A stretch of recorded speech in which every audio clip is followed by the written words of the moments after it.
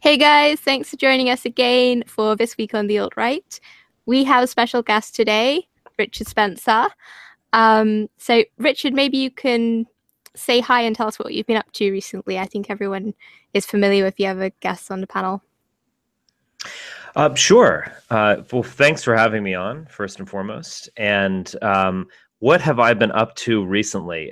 It is hard to keep up with myself sometimes.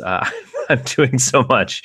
I would actually say that MPI is actually hosting a conference on the 19th of November, and we are going forward. We were actually denied by the Ronald Reagan Building. As I think that was in the papers a little bit, but we have given 5 conferences, I believe, at the Ronald Reagan Building in the past, and all of them have gone very well. We've always paid our bills, to say the least, and we've always dealt with the Reagan Building in the best way possible, and they dealt with us very politely and professionally. But at the last minute, they said, "Oh, due to security concerns, they cannot host us." So we are privatizing the conference. So the conference will go on. So everyone should come as usual, and we're going to be updating everyone on how we're going to do it. But it's going to be a much more low-key, casual event. But it will still be great, and you'll still get to meet everyone, and there'll be speakers, and Kevin McDonald will be there. I'll be speaking, some other special guests, and so it's going to be a lot of fun. It's just going to be more low key, so people can hopefully forgive us. I think they'll actually like it better in a way, being a private event. So, but we're going to deal with the Ronald Reagan Building going forward. I mean, we might have to engage in legal action against the Reagan Building, because this idea that a public facility would deplatform us would be absolutely terrible for the alt-right in general. And you could even say other political groups as well. So we are definitely going to fight this, and we need to use public facilities, so it's going to be a big battle, but that's kind of what life on the alt-right's like these days. Yeah, someone was asking, are you going to live stream it? No, we will not live stream it because it is a private event. We do not want to, in a live fashion, give out any information about what's happening. Okay. But we will record it. So we'll put that up, the day after, 2 days after, something like that. But we will not live stream it. Great. Well, we've actually had loads of questions come in from the audience right now. They're coming in live. But I want to give Steve and Mark the opportunity to chat with you or ask you anything first if they want to do that. Sure. I'm just gonna grab my coffee here. Sure.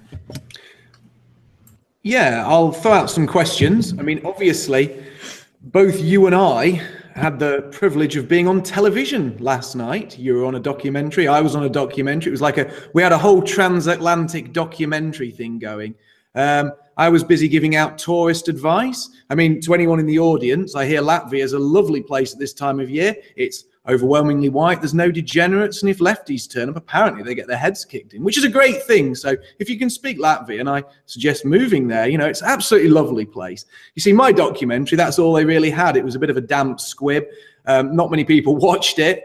And Matthew Collins, the Hope Not Hate reporter, he kind of came over as a porcine slob who is obviously jealous of us all because he has no life and looks like a complete neckbeard who most likely lives in his mum's basement. He sat there sweating profusely and gurning as he threw out insults about people who are far better than he is. So how did your documentary go last night? Well, I've seen this clip that's been going around. I don't know if there was more to it. But it was me engaged in a conversation with an Englishman, or at least he thinks he is. What was his name? Gary someone? I can't remember his name.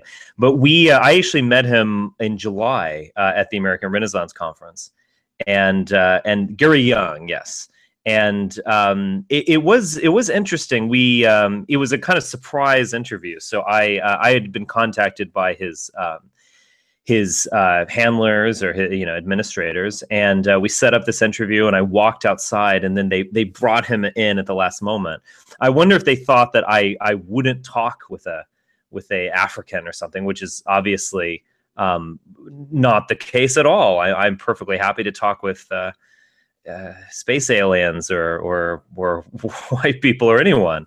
But anyway, we had a conversation, and I think I said some things that he would say whenever someone, I mean, there are some stupid ideas out there, but whenever people do say, oh, this is just ridiculous, this is stupid, I think that's very often a sign, not always, but very often a sign that you're opening up their mind. Like you're actually putting forward a way of thinking that they've never considered before.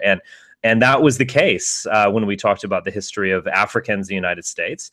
I think it's clear that I said Africans have ultimately benefited from what you could call white supremacy. They've ultimately benefited from living in the United States. And that, of course, doesn't mean that there wasn't a tremendous amount of pain involved with all that. The relations between whites and Africans have been terrible.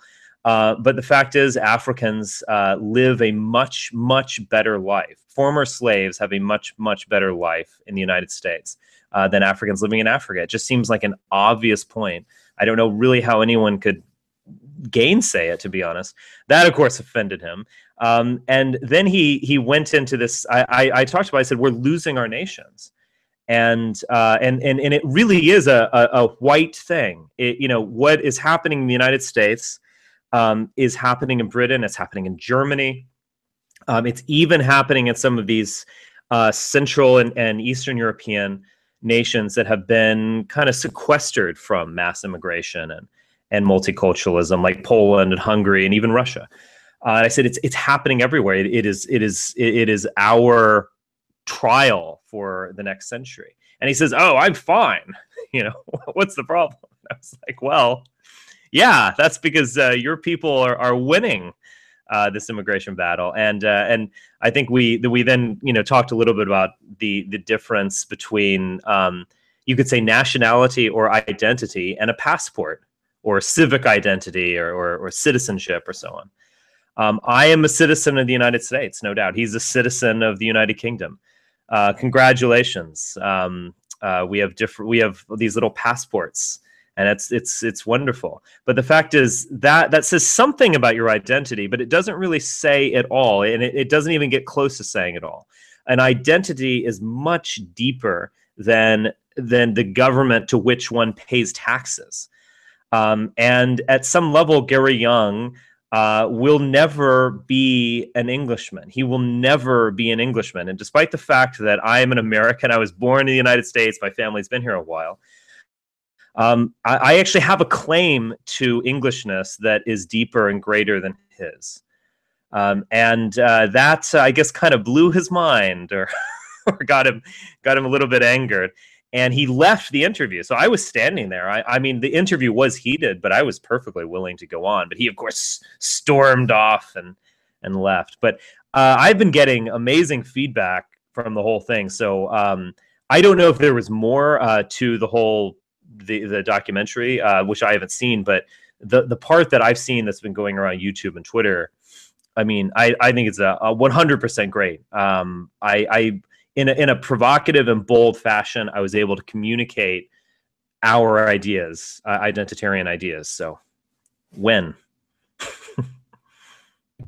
It was excellent, and what I'll say is, I mean, I'm actually obviously watching the comments as they roll in from the stream, and I can see that the next up video for me is Gary Young interviews Richard Spencer. Africans have benefited from white supremacy. The Guardian, 150,401 views. So to say it's gone viral is a bit of an understatement. And I can say this, that your documentary obviously had a much bigger effect than the Hope Not Hate hit piece, which seems to have been watched by absolutely no one, because despite their boasts before the event and their happiness that they were going to be blogging throughout, I think even on their own Facebook, they've had about 20 or 30 likes and about half a dozen to a dozen comments. So that hit piece that was meant to destroy the alt-right in the UK has just fallen flat on its face. And it seems everyone was watching you school Gary Young on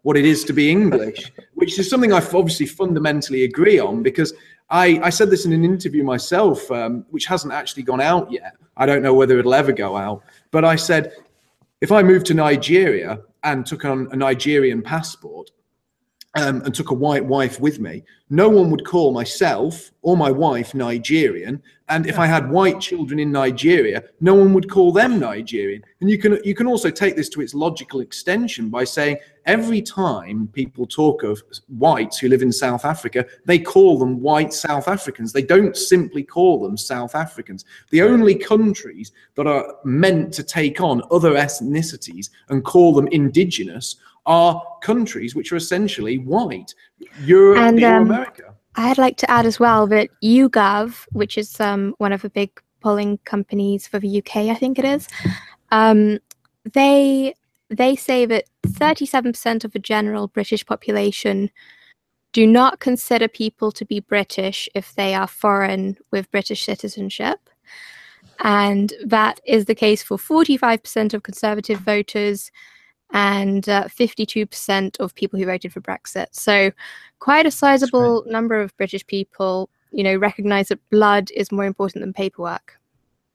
Well, it's also amusing. Millennial Woes tweeted this. I need to give him credit. But he said, Gary Young, are you going to apologize for the British Empire? Like, you need to apologize for slavery. If you're going to be an Englishman, you got to take on the whole kit and caboodle, and it is kind of funny how, in a way, like we're all blamed for, British imperialism or slavery in America or the Holocaust or so on. But we all get blamed for that. But then effectively these new Americans and new Englishmen are somewhat immune to that history, yet they want to be called Englishmen nonetheless. It's pretty amusing. Yeah, and I thought it was amusing that it was very obvious when he first came in on his car that he already knew the narrative he wanted. He's like, I think I have these alt-right people figured out. They're fascists. And he was very sure of himself. So when he started the conversation, he was very clearly going in with that angle, and he was going to leave with that particular angle. So, and then as soon as you started winning the conversation, he did what all people I try to debate with do is, oh, you're just ignorant. Oh, you're not the one I need to talk to. You can't explain this movement to me. So yeah, it ended very typically, and I think it made you look better than it made him, honestly. Well, I don't doubt that, yeah. Yeah, it wasn't a good look for him to get really triggered and then storm off. And something I'll add, and I've been saying this in previous weeks, and James Alsop said something to the effect of, and I'm sure others have said this, that we are basically, America's become a big shopping mall. And what I find striking is that all these third worlders pour into the first world, and then they're all so happy to share the benefits of the first world. Like this is their heritage to just give away. There's something really insulting and contemptuous about their behavior when they act this way. Oh, well, I'm an Englishman too. It's my heritage to give away. And I think he even, to respond to what you were saying, Richard, I think he wrote an article where he was apologizing for slavery at some point, and this was linked to Millennial Woe's tweet. And it's just my God. So remote. I almost want to praise him for his consistency there. But it's just ridiculous too, right. I mean, no, obviously Millennial Woes was trolling him. He was asking a provocative question that basically demonstrated the inconsistency and illogic of Gary Young. But that's funny that Gary Young did that. But it's absolutely silly. No, obviously the British Empire, it was birthed out of our imagination and will to power and political destiny and so on. So no, he doesn't need to take blame or credit for it. But no, it is amusing. But I think at some level, like there is this inconsistency in postmodern discourse, you could say, where it seems to be between two things, between two poles. And one of those poles is an older, you could say, 18th or 19th century idea of republicanism and citizenship and so on that existed within the white world. And when republicanism was emerging in the 18th century, I mean, no one, you would have occasional places, but those are on the edges. But effectively, I mean, the identity of a Frenchman, at least racially speaking, was not in question. It might be in question religiously speaking or regionally speaking, but it wasn't in question in terms of race and civilization. There was an idea that, oh, we can all be citizens. We're going to erase class and aristocracy and all that kind of stuff. But racially speaking, nothing was really in dispute.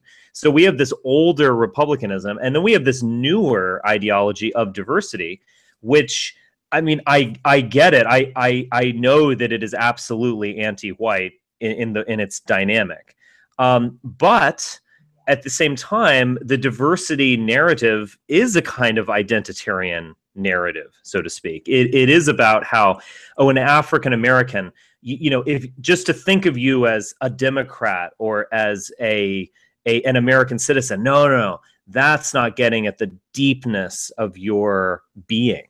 You know, you're something more than that. You have a history, and you are actually even connected with Africans on the continent. And you could say that about an Indian or an Asian or whomever who is in the United States. Like there's something more than an American. And I think this is something that in a way white people were trying to get at too. So we're kind of between two paradigms at the moment, between a Republican, older, now centuries old paradigm of republicanism and that kind of nationalism, and a kind of an identitarianism at the same time. And this is where, you know, when one's speaking one language and someone else is speaking the other language, it's difficult to communicate. Yeah, when it comes to people like in Gary's situation, so it seems his ancestors were shipped off to Central America, and then he came back and moved to the UK, basically, or his parents moved to UK. I can kind of sympathize that he may not really identify with Africans. If he's never, you know, some people in that situation, they've never been to Africa. They've never, you know, really even hung out with Africans. Like even African Americans, they don't like hanging out with the African Africans. You know, they do have a slightly different culture, slightly different background. So I can kind of see how they might try to latch onto the country that they're living in out of, you know, lack of being associated with any other culture. You know, maybe from a cultural perspective, but I do think it's interesting. You know, he's obviously very defensive about, you know, protecting the narrative about blacks being victims, and that's ethnic and group preference. We can see right there. So it is interesting to observe, and I would like for us to come to a solution on this. What would your solution be for someone such as Gary, Richard?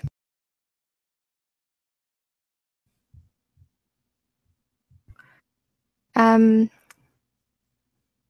think Richard might be having some technical problems. All right, I'm good now.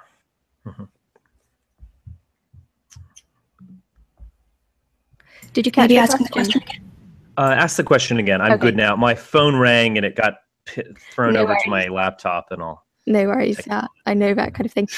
Okay, so I was asking, with someone like Gary, his ancestors were shipped off to Central America and his parents moved to the UK. So he doesn't necessarily have a very strong connection with Africa or Africans or African culture, yet he clearly still has in-group preference for Africans. Right. We can observe that. So, I mean, what do you think we should do with someone like him from an abstract ethno-state perspective? Well, I mean, it's a very tricky question because, you know, if Gary Young, say 50 or 100 years ago, could have been some eccentric guy, you know, literally one in a million type person who was a foreigner in another land. And there's a certain, you know, there's certain problems with that. And there's a certain kind of personal tragedy with that of not being rooted, never being at home. But Gary Young in the modern world, the multicultural world, he is part of a new community that's really been created over the past 25 years, really. And that is non-whites who have very large communities living in white countries or formerly white countries like Britain and the United States or wherever.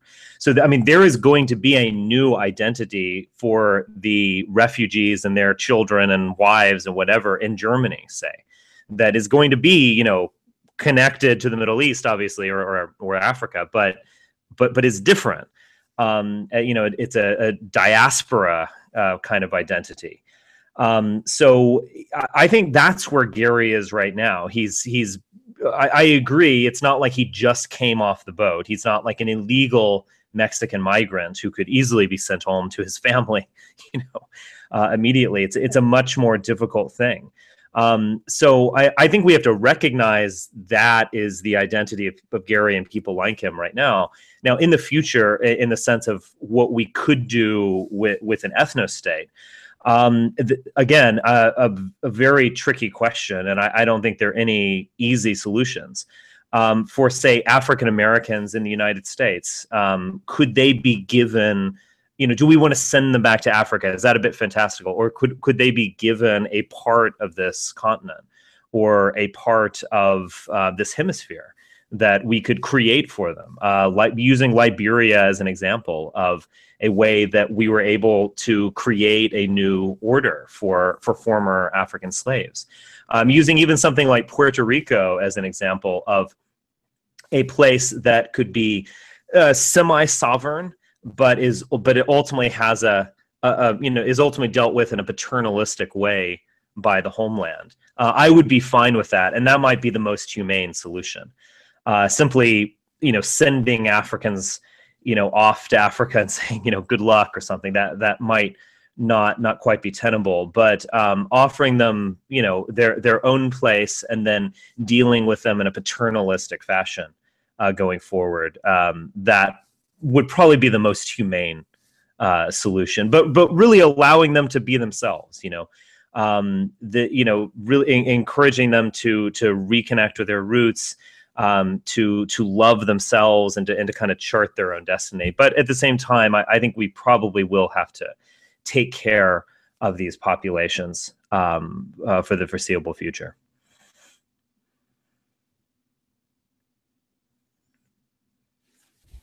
Trump has the right idea here. He's pumping the economy up, and I think that's going to ease race relations for the time being.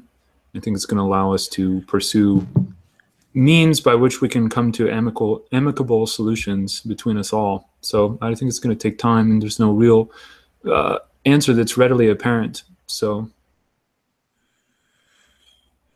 I'm not sure I'm not sure the kind of economic growth that we've been seeing recently is going to soothe over racial anxieties. I know one fantasy of Bannon and Bannonism is that there's going to be this economic nationalism, and we're all going to be, you know, doing manufacturing or steel or so on. And everyone's going to get rich and have middle class families and all this kind of stuff. I don't really buy it, to be honest. And so much of the postmodern economy is a kind of win-lose situation where there's tremendous amounts of wealth are generated at the top.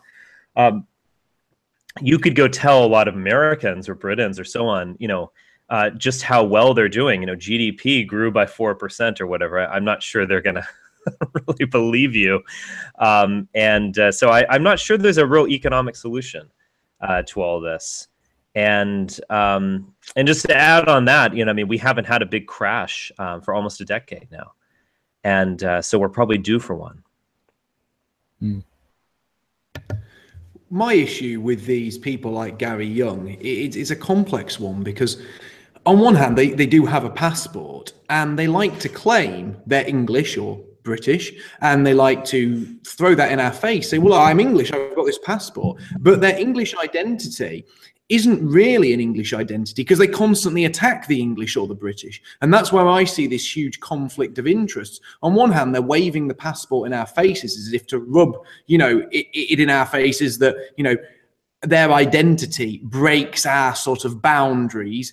They don't believe ethnicity has any component to being English or being British. And that's something that you know, they used to rub in our face. But at the same time, after they've claimed they're English or British, they then seek to destroy that identity by constantly chipping away at our values, our cultures, our traditions. So you have somebody like, let's take, for example, Diane Abbott. She's a woman who constantly attacks our way of life, constantly undermines it, constantly tries to redefine what it is to be British.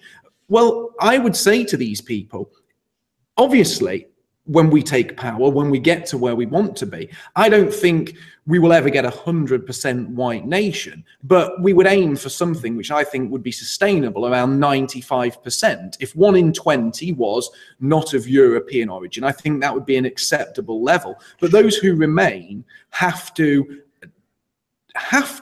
buy into our vision of what England, Britain, Germany, France, or America is. The ones that remain have to be on board with our ideas of how the world is and have to support our cultures and our traditions and want to fit in with that. We can't have people staying here waving the passport while putting a middle finger up to us all and a middle finger up to our culture, because people like Gary Young, people like Diane Abbott, they have been used by the internationalists as a wrecking ball with which to destroy and undermine our society.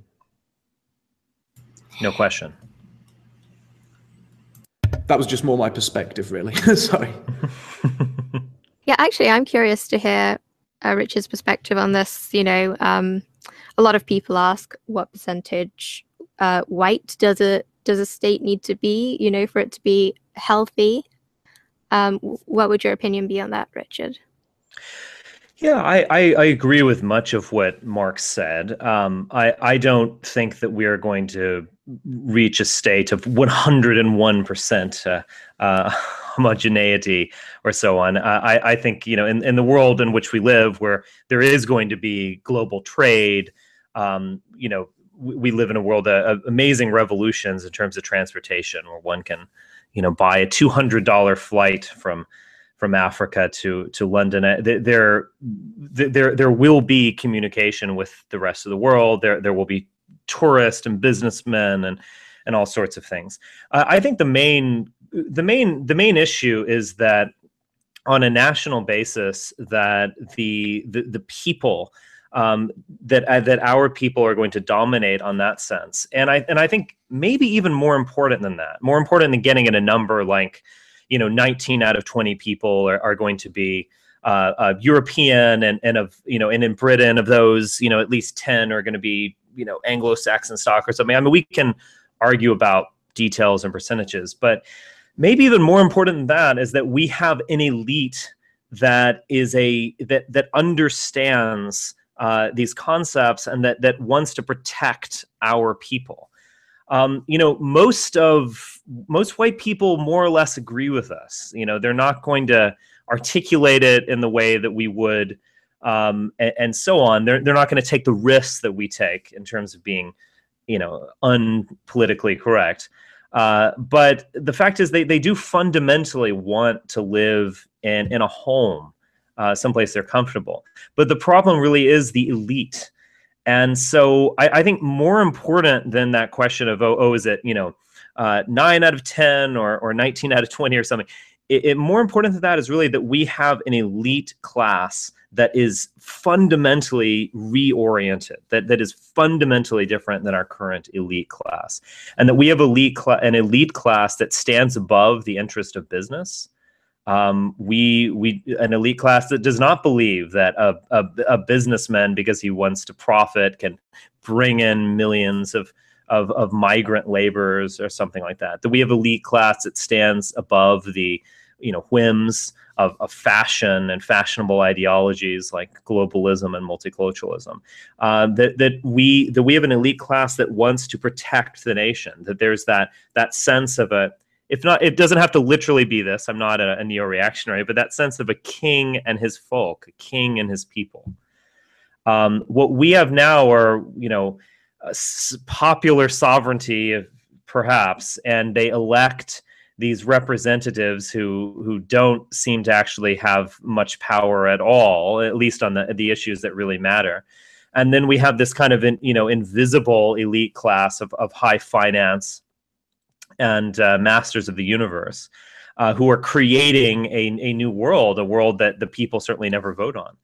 I'm not really a Democrat in the sense that I think we should just give all, we should put everything up through a referendum and I'm very critical of representative democracy. I would say that we really need an elite that thinks of themselves as a king of the race, as a king of our whole civilization. And I think that is actually more important than demographics.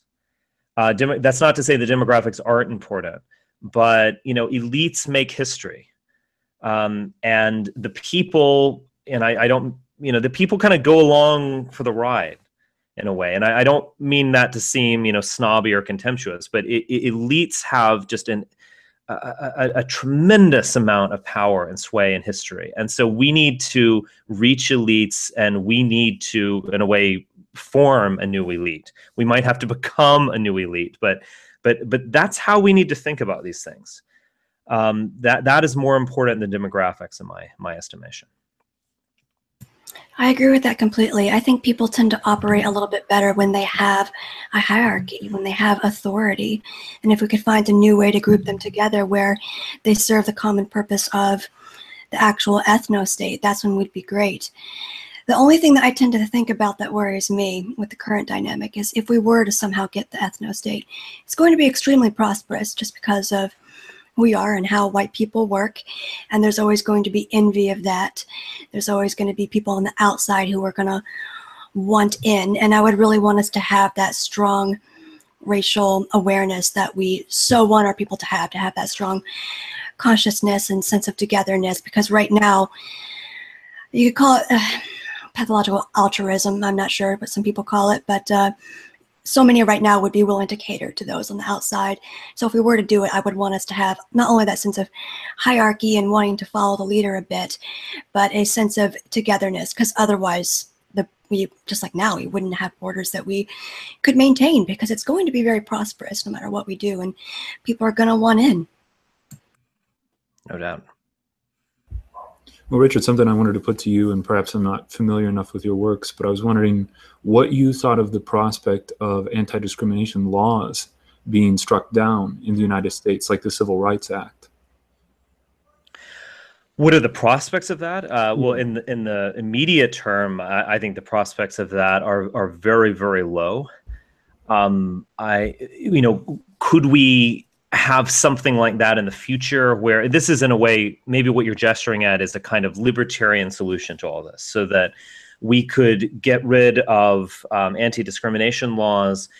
We could really rethink a lot of the judicial system and the disparate impact type legislation and decisions, and that we could have a kind of libertarian order with a right of free association. I think that would be very nice, but I just don't see that happening. And one of the reasons why is that in order for even something like that to happen, which is more reasonable and which actually is more liberal in a classic sense of the word, we are going to have to undergo a paradigmatic change in terms of how we understand ourselves. And I don't know what to say. If we're going to undergo such a emotional and philosophical and spiritual change, then we might as well just create an ethno-state.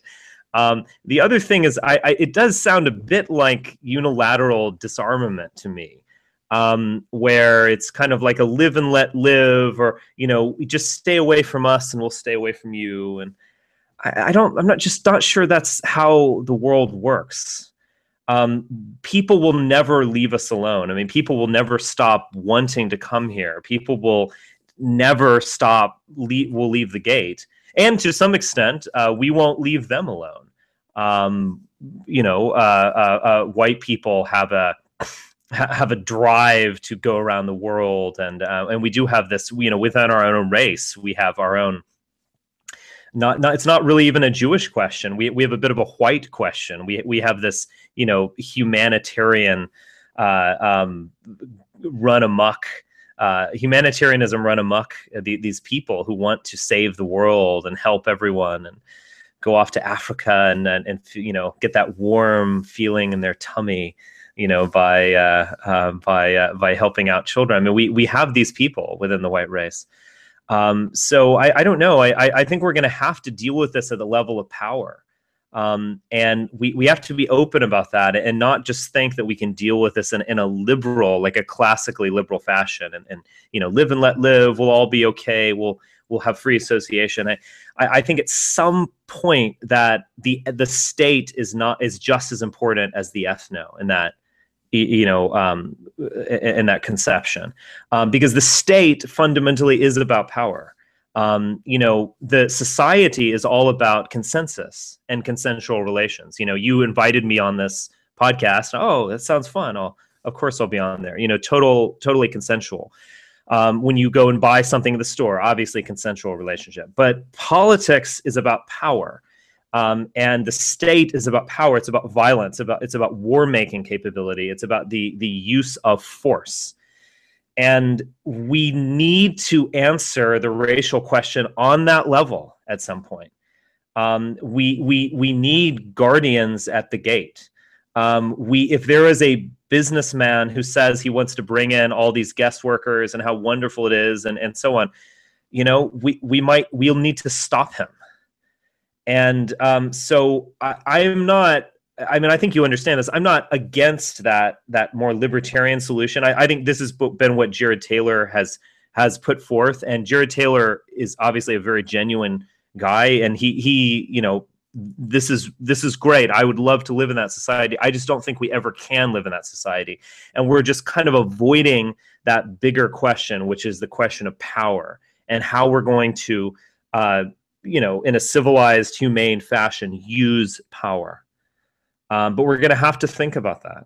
We're going to have to think about war making. We're going to have to think about, immigration is a foreign policy, and it is about power. I mean, at some point, we're going to be in a situation where millions of refugees are going to try to come here, and they're going to say, "We're going to die unless you let us in. This is so terrible, and there's war going on, and maybe you are even responsible for that war, and maybe they're kind of right." I mean, I just to allow me to left post here for a second. I mean, we are responsible for the Syrian crisis at some level. I mean, the Libya most immediately, but just all of the chaos we've created in the Middle East. I mean, we bear a lot of blame over this situation. But even accepting that, we have to say no, and we'll have to make a decision, and it will have to be and force might even be involved and preventing people. So we need to think about our racial destiny at the level of power. I don't think there's ultimately a liberal solution.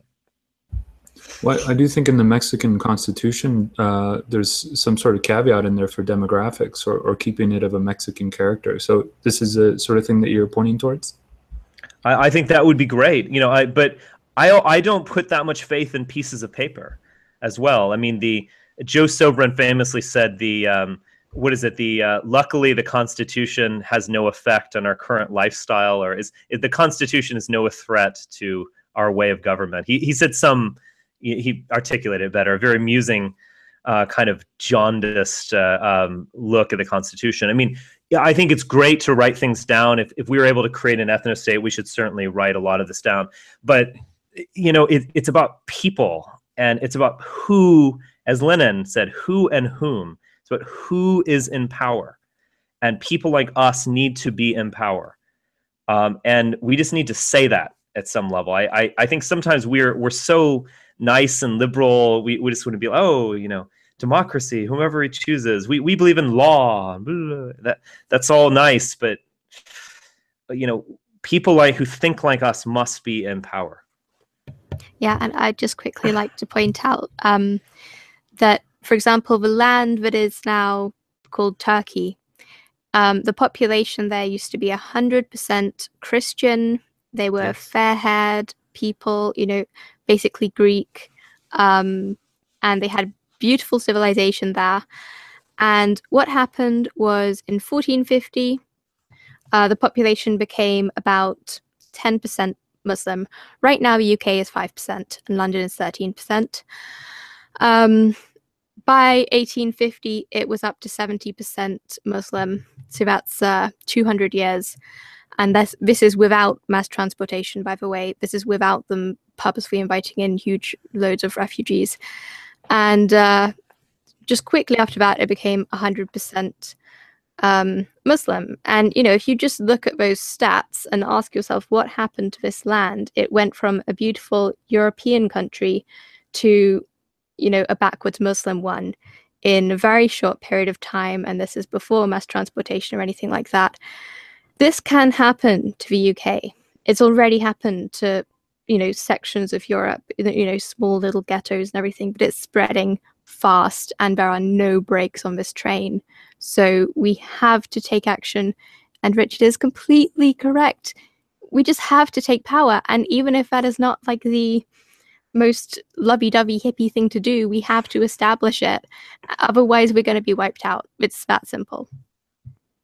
So, Richard, when you say we need to take power, do you still believe in the election process, going in politically as politicians, or do you have something else in mind as far as activism? When you say we need to take power, like what by what means? Well, I mean, people like us need to be in power, and I think there are certainly many different ways of doing that. I mean, certainly the electoral process is one. That's why I think so many of us were excited about Trump, because it was just this new paradigm. I mean, in my entire lifetime, I have never been as excited about a Republican. I mean, and in fact, in my adult life, I have been cynical, to say the least, about Republicans. That's the better Republicans I'm cynical about. Most of them I think should be thrown into a dungeon or so. I don't mean that seriously, but you get my drift. That just terrible, backstabbing, traitorous people. But Donald Trump showed this way that from a top-down perspective, this new person can come in. It's almost like we were playing a game of chess and we had it all figured out, and then someone just put a new piece on the board that we never expected, and so new things became possible. And that's why I was so excited about him. Now, Donald Trump has been a real mixed bag in office, and maybe he's kind of made us a little bit more cynical about the electoral process. Another aspect is this concept of the deep state that many people love to hate. And the deep state being established bureaucrats, the military-industrial complex, the academic complex, the judiciary system, and so on. Well, the fact is that the deep state has a tremendous amount of power, and no one ever votes on it. No one elected the deep state. On issues that the deep state truly cares about, no one gets to vote. So creating something like a deep state, that's going to be a really long-term process, but that is definitely something that we should be interested in. Capturing the minds of intellectuals and artists. That's a totally non-political, totally consensual thing. But that is also something where one can have tremendous amounts of power. So I just think we should be very flexible, and we should try to pursue lots of different routes, because we don't know how history is going to unfold.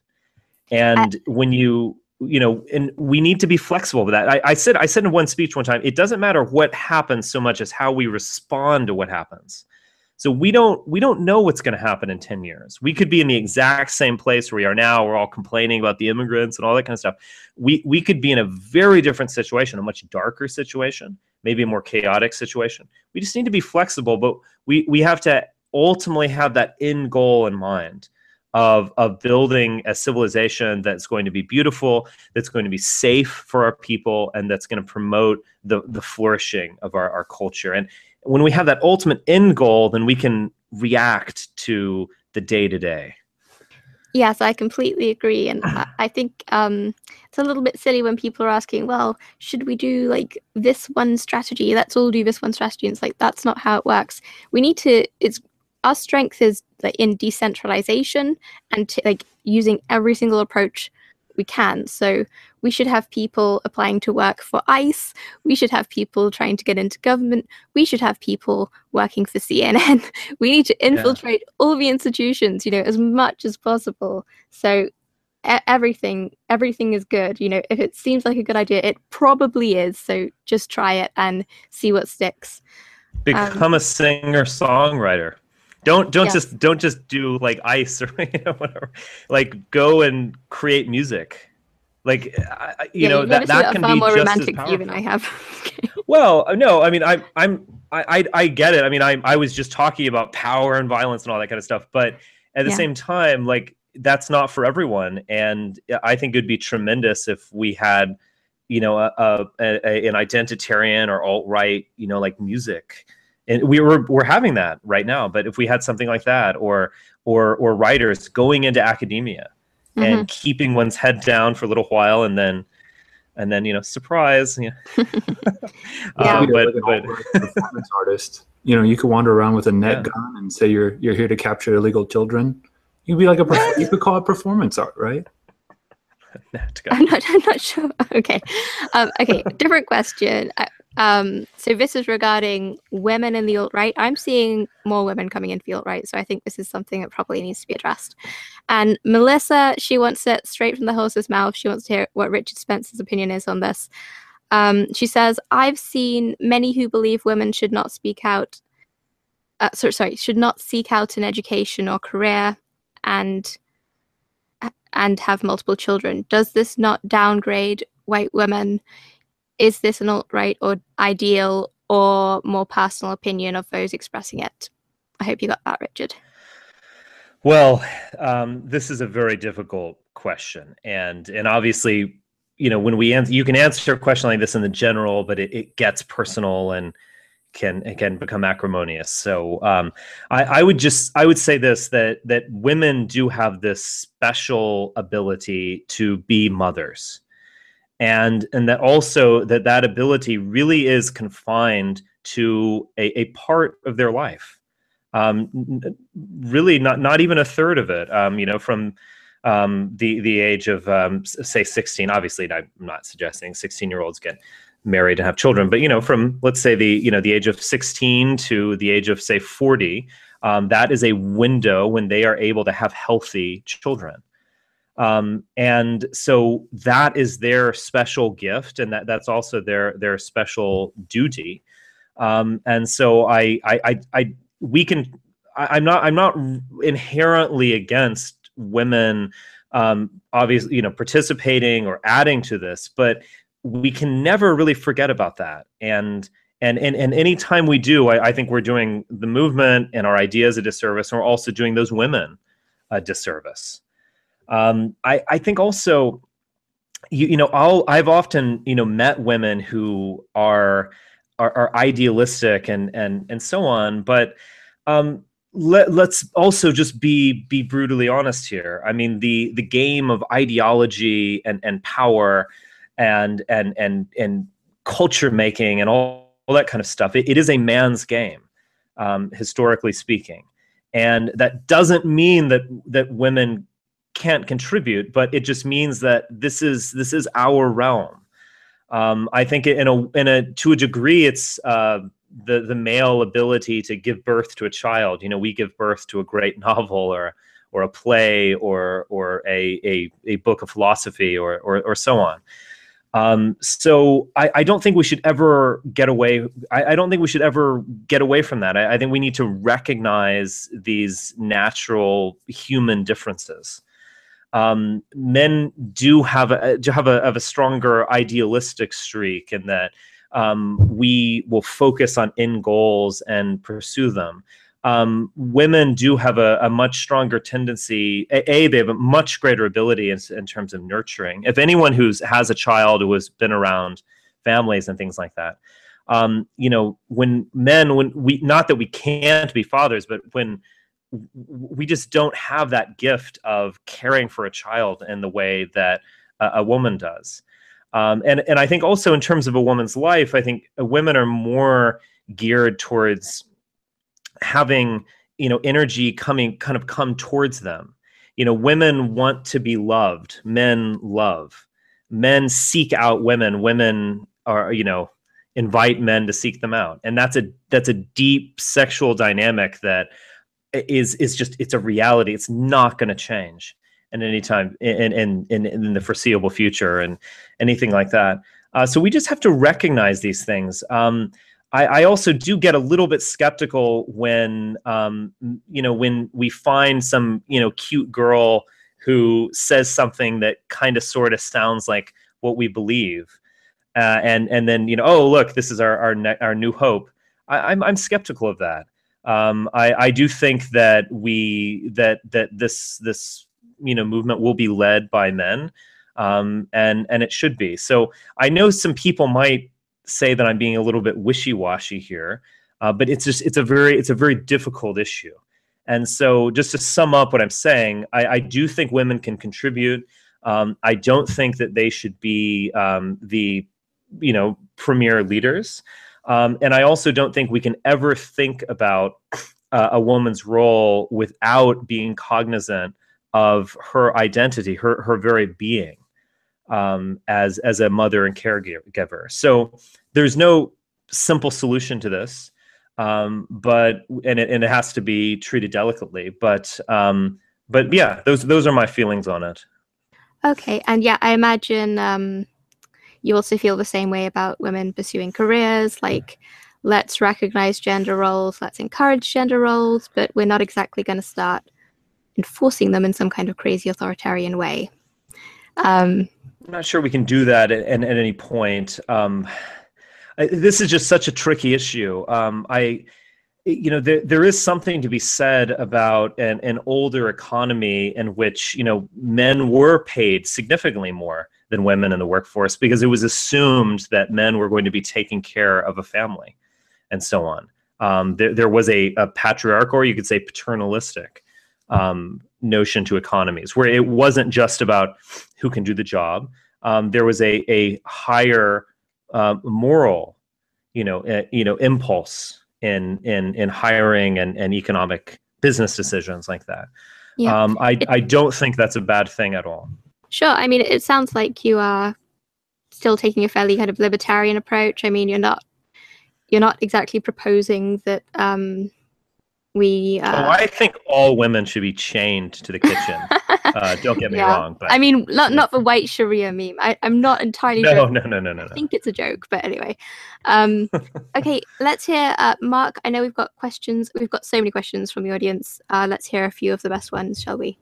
Yeah, I just wanted to ask Richard something before we moved on there. I mean, he was talking about sort of like the issue of forming kind of strong people. And one thing that I took from what you were saying, especially about the issue of a constitution, it springs to mind the sort of poem or the book Might is Right. All books of law and golden rules are fashioned to betray. And when people put their entire sort of worth and hope in a document, which can be interpreted often in several different ways, and they don't put their strength in their own strength or the strength of their people, but in a document which is just a series of ideas, but they don't put those ideas into action themselves. They almost look to the document for strength.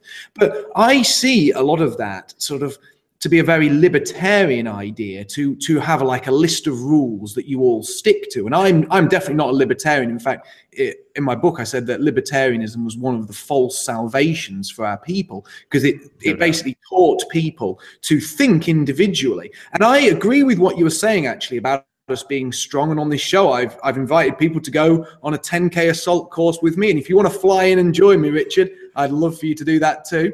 But I think we need to be strong men, and we need to have the ability to defend ourselves, because in the world that we live in, I believe it's very much the rule of the stick, and the man with the biggest stick is the man who creates the law. And we need to be in the position where we get to power and then we wield the biggest stick, and the right men make sure that that biggest stick is used, that we don't lose power and we don't end up back in the situation we're in. And to do that, I believe we need white collectivism, people to come together and work as a hierarchy. And I really wanted just to throw out to you, this is a personal question, because obviously we've got, I've got loads here to ask you from the audience, and to people in the audience, please keep asking questions, because we've got Richard here for another hour to go. But your thoughts on libertarianism, and do you think like me, that libertarianism is controlled opposition because it splits us down to an individual level. Like when I hear people like Jordan Peterson, he says a lot of clever things on the surface, but then he comes out with this pseudo-intellectual babble about us all being on our own as individuals and reject collectivism. Yet, as soon as you reject collectivism, in my opinion, you'll just be overwhelmed by groups like the Muslims, who are a cohesive collective, which are overwhelming us here in the UK. And I just wanted your thoughts on that, because people in the chat have been asking about collectivism and about some form of, if you like, racial socialism. Absolutely. I would identify as a collectivist. That doesn't mean that I want to grind everyone down to the lowest common denominator and create everyone as a, generic human cog or something like that, biomass. So absolutely not. I recognize this great diversity and levels, within the white race, and I want to maintain that. But I am a collectivist in a couple of different ways. I would say that in terms of libertarianism is really an extreme version of liberalism. And in the fact that it's been associated with the right, and that the right has turned to this, extreme liberalism as a way of attacking the liberals, I do think has been this just Achilles heel. It's never allowed us to overcome liberalism, because it's treated liberalism and extreme liberalism as the answer to liberalism. So I think also we overlook the social base of libertarianism, in the sense of, where is libertarianism coming from? Where does it work? One could look at a kind of Switzerland as the, an ideal libertarian society, or one could look at the American frontier, throughout the 19th century. So these weren't just ideas; they actually came out of something, and they worked within a current context. But that doesn't mean that we should treat them as universal truths, or that this is how we should look. We should look to these for the future. I absolutely agree that libertarianism is a kind of unilateral disarmament, and that collectivism will clearly be more powerful. And unless we are willing to be collectivists ourselves, we are not going to be able to confront politically, militarily, and socially a force like a united Islam, or the Chinese question, which is a tricky question, maybe one that we rarely talk about that issue, but that's something we're going to probably have to be dealing with for the centuries, perhaps more so than the Muslim question. So I absolutely agree that libertarianism is a false god. I think libertarianism has also been a kind of mask for conservatives. It's been a way that many libertarians have hated the way that the world has been going, say, over the past century. And they've seen all of this as emanating, rightly or wrongly, they see all of it as emanating from the government. And so libertarianism is this kind of the stick you could use against the government, that you could kind of, I don't like the Civil Rights Act. I don't like these big bureaucracies that are pursuing these social programs. These wars that the U.S. military are pursuing are stupid. And I agree with all that. But it's been begging the question. That is, it's been avoiding the real issue of power and identity, and it's just been treating it as, if those bureaucrats could just go away, if they could stop taxing the middle class families at the rate where they do, it would be better. And so again, it's a kind of insufficient solution to these questions. So I think that's my view of libertarianism. The other thing is that libertarianism today, we've actually witnessed something very remarkable, because, throughout the history of the conservative movement in the United States, things are a little different in Europe, but if we just focus on the U.S., the conservative movement in the United States, at least domestically and at least rhetorically, has been libertarian. It has always been about getting the government off our back, reducing government, and so on. But it's kind of assumed a social base. So it's we need to get the bureaucrats out of the way so that our Christian families can flourish, or so on. So it's assumed the social base. I would say that at this point in history, that dynamic has dissolved, And if you are a libertarian at this point, you are not right wing. Indeed, you are to the left of social justice warriors. And I don't just say that as kind of a funny quip. Like, this is real. When I went to this libertarian youth organization, I was actually invited by the Hans Hermann Hoppe faction, who they invited me to come stop by and have drinks with them. And I went to this, I think it was like Students for Liberty or one of these big conferences. And it was just like being in a Cal Berkeley seminar. I mean, it was people, how do we become more transgendered? How do we bring bestiality into the mainstream? I mean, maybe it wasn't that bad, but it was bad. And they have eclipsed the left, in fact, in their desire for individuality and their desire for a total lack of the collective, whether that's the state or whether that's the family or a church or a civic group or really anything. It is just radical fragmentation. And so, yeah, this is, I don't even think the libertarianism is really much of a question anymore. Ron Paul might have been the kind of last gasp of that right-wing libertarianism of get the government off my back, we're going to take it from here kind of stuff. I think the libertarian movement going forward is going to be a radical leftist, a component of the left, really. And so I don't think it's much of a temptation anymore. And the kids, that is the young people who really do care about the race and civilization and really want to fight against, the SJWs of the government, the state, or so on, are not going to think in that way. I think they, if you just look at who they are, I don't see the young alt-righters as being libertarian. I think that so many of them are collectivists. So many of them want a wall. They want Trump to be Trump, and so on. So I think there really is a major intellectual paradigm shift going on. Well, sorry, I want to hear Steve's opinion on this as well, but I just want to add that I actually surveyed my followers, and the majority of them are converts from libertarianism. And I know that Steve is as well, so I think it'd be very interesting to hear what made him go from being a libertarian, purist libertarian, to being alt-right. Right. Well, I guess a point that I made, and Richard, we need to get you speaking at a Porcupine Freedom Festival. I mean, it sounds like the venue for you. So, well, I realize that libertarians sort of just reflexively wave the non-aggression principle at everything, and that this is kind of dull and not very empirical and not very strategic. And I guess this also applies to Jordan Peterson's sort of like waving the individualism stick at everything.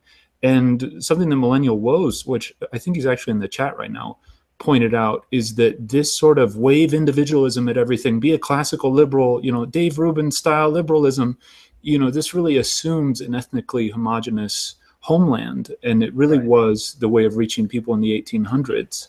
And I kind of look at libertarianism the same way. Libertarianism assumes a lot of responsibility on the population that is employing it or, using it. And we simply do not have those conditions with multiculturalism in the West right now. So to bandstand for libertarianism, I think it's sort of useful at a theoretical level to sort of wrap your brain around, okay, if I take the non-aggression principle and apply it to this, what comes out of that? But politically, it's like a non sequitur at this point. And, this trope of the lulbertarian that's been floating around, I think is really apt. Well, the non-aggression principle, this brings us to an interesting aspect of libertarianism, which is that before it's an economic doctrine, it's a moral doctrine. And economics really comes second, but at the basis of libertarianism is that desire to not aggress.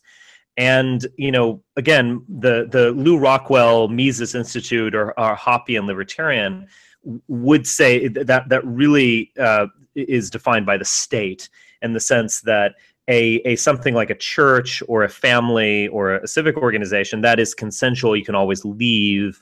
They don't have the power of violence. They cannot imprison you and so on. It's really the state that you have to worry about. But The fact is, libertarians, I mean, there does seem to be a dynamic to libertarianism where it is against all collectivism, in general. And that whether it's a corporation or a church, et cetera, it is viewed almost like the state.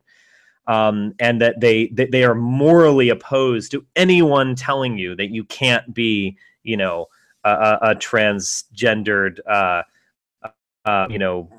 in a polyamorous relationship with your pets or something, and that they're against all kinds of authority. But also, I would just point this out, and not to sound too brutal or too might makes right, but that's really cute that you believe in the non-aggression principle, but with someone who believes in NAP and someone who doesn't give a shit about the non-aggression principle, who's going to win? And I would always also ask them, throughout history, is history really defined by the non-aggression principle? Does the arc of history bend towards, live and let live? In some ways, I wish it would. I mean, I'm a very civilized person. I don't go around, forcing people to do things or beating them over the head, taking their property. I don't like people who do that. In fact, I want to stay away from people. But let's just be brutally honest. Over the course of history, who is able to define themselves and define the future? Is it the moralists who are against all aggression or all authority? Or is it the people who are willing to use power? And to ask that question is to answer it. I've always found the libertarians' non-aggression principle to be exactly as stupid as what they mock the communists for. They mock communists for saying things like, can't we all just get along? If we all just agree to get along and share everything, the world will be perfect. Well, we're not all going to agree to just get along and share, because that's not human nature. And equally, we're not all going to agree not to dominate each other. And as you so rightly said, history has shown that we don't agree to get along and share, but nor do we agree to dance around in a circle singing Kumbaya and be all friends and not bash each other over the head. In fact, history has been defined by man bashing other men over the head since the days of Cain and Abel. Since the earliest days of man to now, the man with the biggest club has been the winner.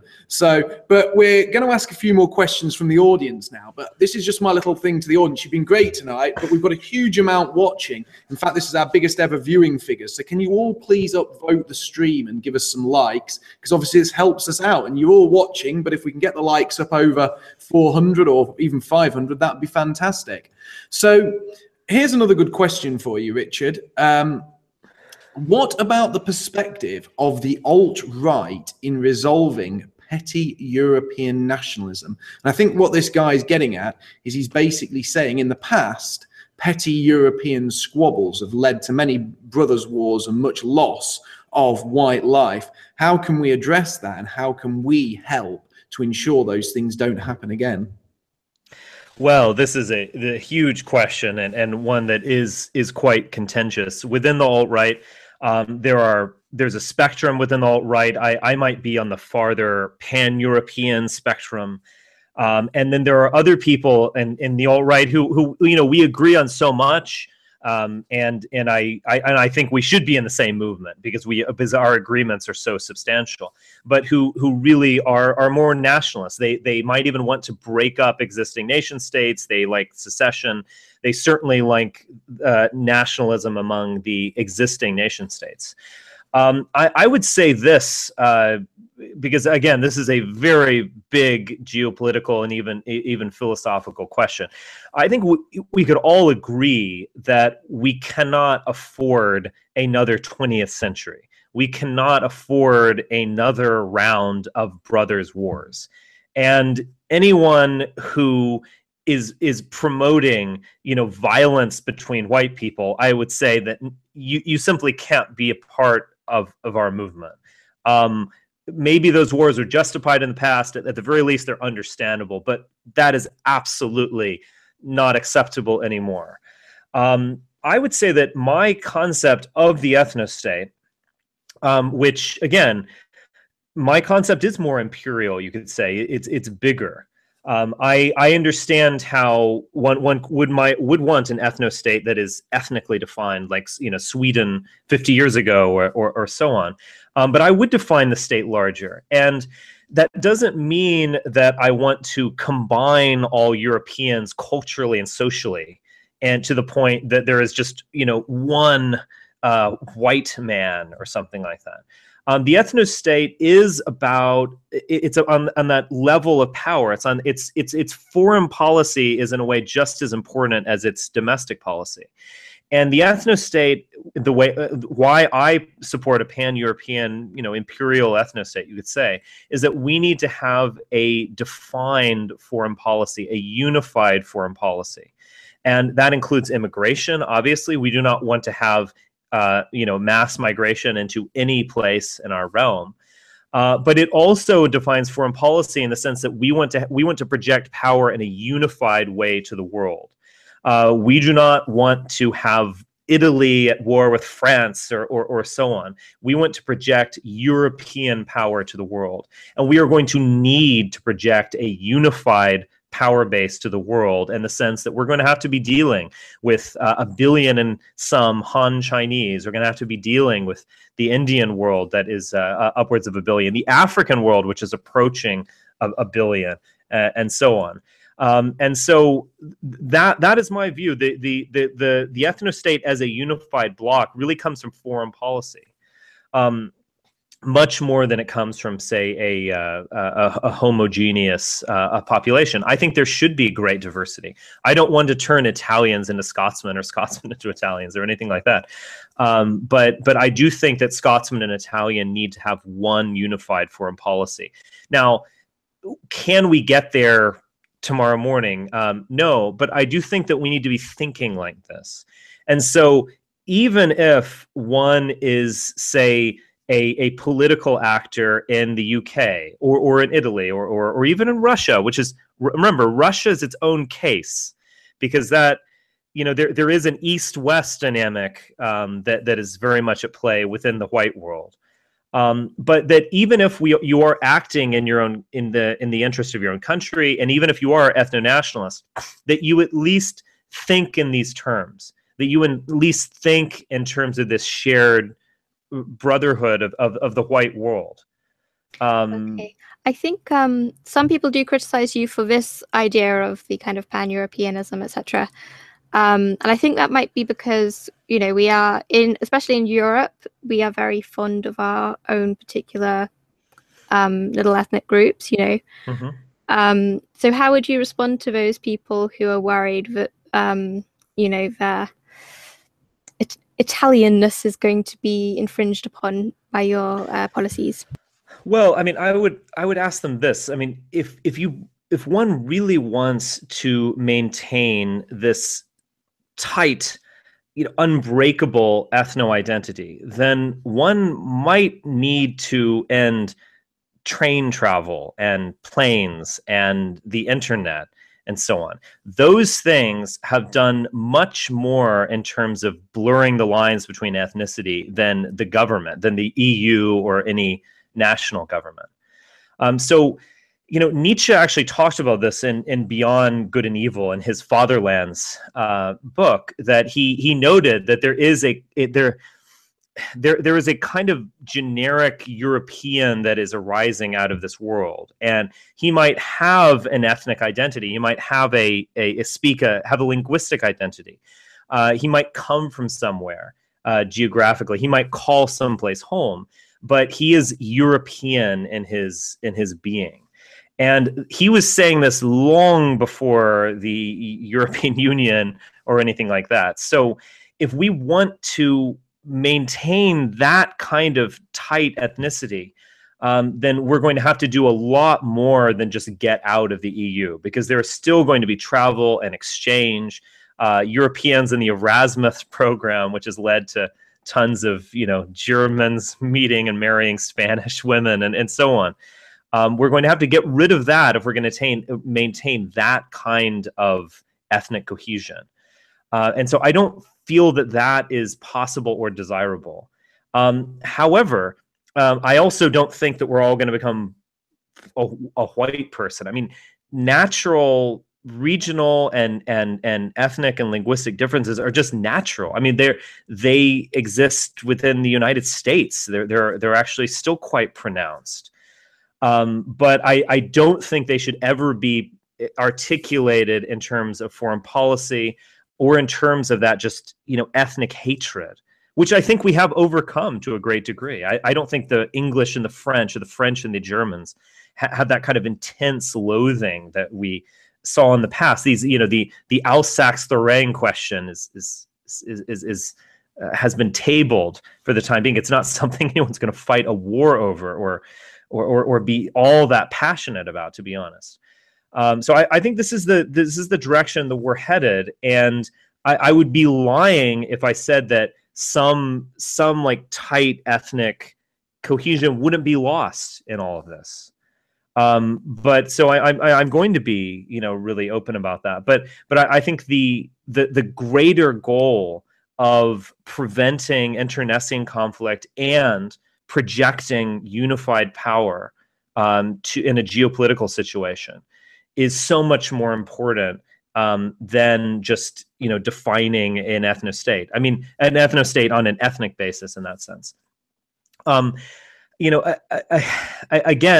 just the idea that we could just break up every national group and give it its own sovereign territory and parliament, whether something like that is possible, I think is debatable. I mean, something like France. I mean, let's remember, France is an empire. I mean, there are many different Frances.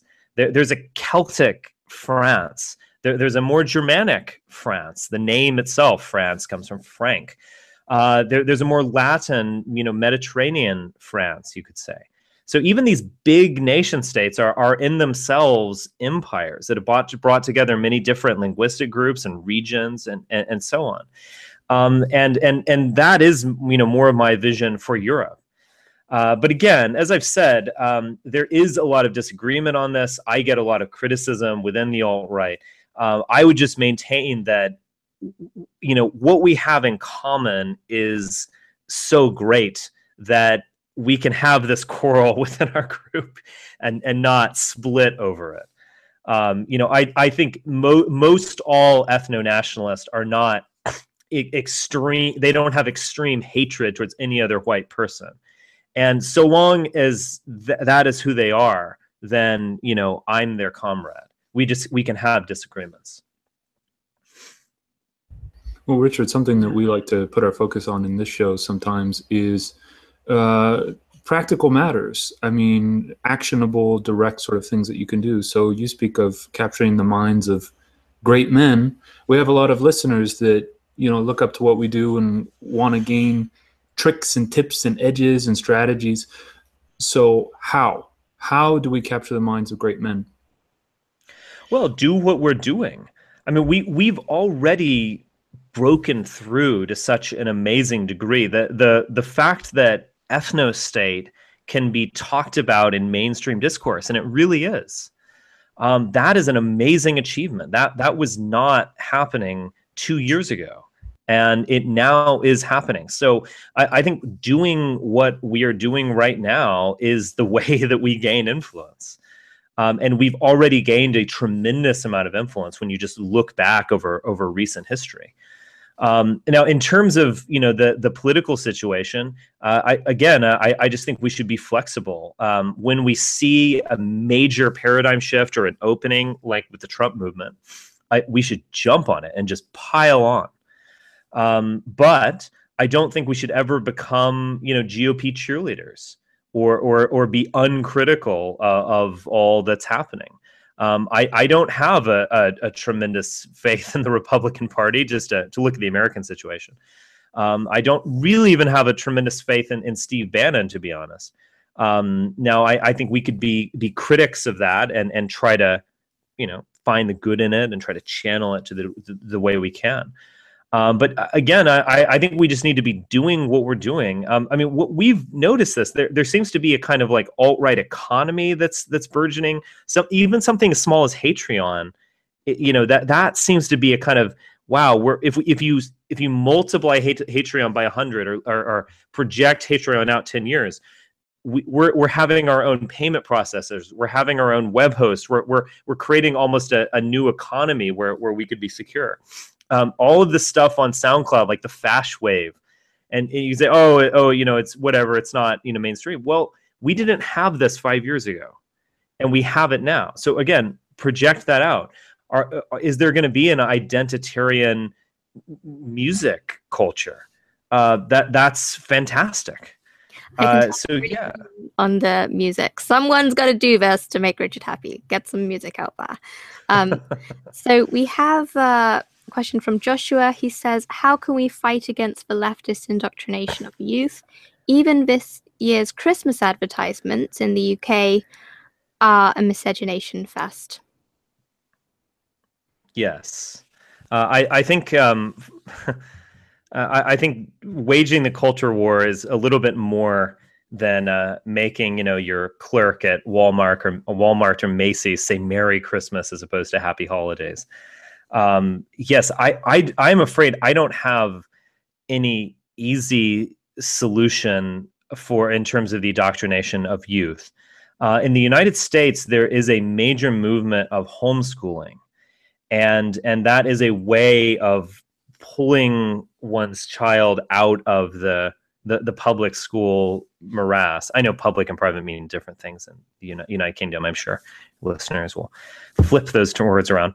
But I don't know. I'm somewhat ambivalent about that myself, in the sense of this kind of schooling just purely on a familial level.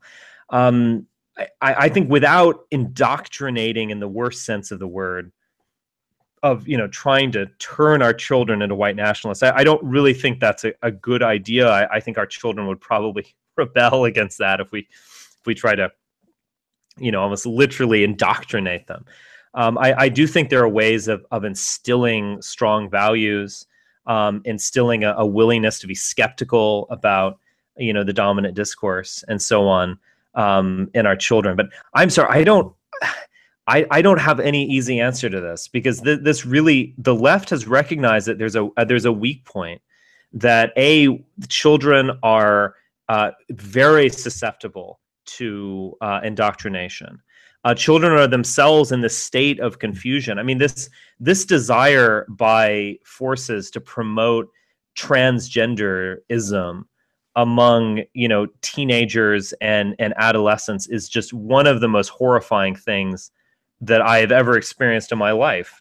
Children of that age they're going through puberty. They don't know who they are. They're questioning their identity, and then you have these experts coming in and telling them that they can be whatever gender they want to be, or maybe you're in fact a woman, or maybe you're actually a man. This is really, really sick, and it has surprised me. I mean, I didn't 10 years ago. I never would have imagined that there would be a transgendered child, on the cover of National Geographic or something. I mean, this is just really, really sick stuff. I'm afraid I don't really have easy solutions for this. I mean, the left see an opening there. They have all of this cultural power, cultural institutions, and they're directing it at this place that's exposed, and that is capturing the minds of youth. Yeah. Clearly, it's been their strategy for a long time, and it's particularly insidious. But we know that our select people don't care about the well-being of children, so it's not surprising. But I actually went on a different topic. I wanted to ask you, a lot of people in our movement, they don't like the mainstream media. They don't want to talk to the mainstream media. The mainstream media has a habit of misrepresenting us. What made you decide to kind of go against that and say, no, I'm going to be talking to the mainstream media? And what is your strategy when you engage with them? Right. Yeah, a lot of people do ask me that, and the critics will say, "Oh, all he wants is attention," or something like that. I don't regret talking to the mainstream media at all, and it has been a tremendous way of communicating our ideas. Even when the mainstream media will treat us a bit unfairly, I still don't regret it. because getting our names out there, getting ideas out there, that is really an end in itself. And the large percentage of people who will hear about us for the first time through like the New York Times or I don't know, Rolling Stone, all of these places, and then look into it for themselves, be skeptical of the way that we're presented, or at least have that germ of an idea to percolate in their mind. I think it's been absolutely tremendous. And I mean, so many of our ideas, the ethno-state, radically mainstream, was a meme I went in to a Rolling Stone interview, and it actually made the title of the piece. So that was exactly what I wanted. So there are ways of using them. Now, are they using us? Is the mainstream media trying to bash Trump by connecting him to us? Yes, they are, and I think we should always go into that, not just allowing ourselves to be used by them. And whenever I'm asked about Trump, I am very, I'll very seriously say, no, he's not an identitarian. He's not alt-right. He doesn't quite think like me, but he is a nationalist and a populist. He kind of is an emotional identitarian, maybe. So I think it is important to, create space there. But the fact is, we have been recognized in a Hegelian sense, and we've been recognized by the mainstream media, and that does bring to us legitimacy. It's very interesting. I'll get a lot from conservative friends, people who are working in the conservative movement or anything like that. They'll always bash the liberals, and I'll basically tell them, like, well, look, the liberals have been the ones who have talked to me. The liberals have actually given me a fair shake. They have always been critical, but being that they know that I have the power of YouTube or Twitter or the web or whatever to correct the record, I don't really feel like I'm getting slandered by liberals. They're just lying about me, putting out all incorrect facts.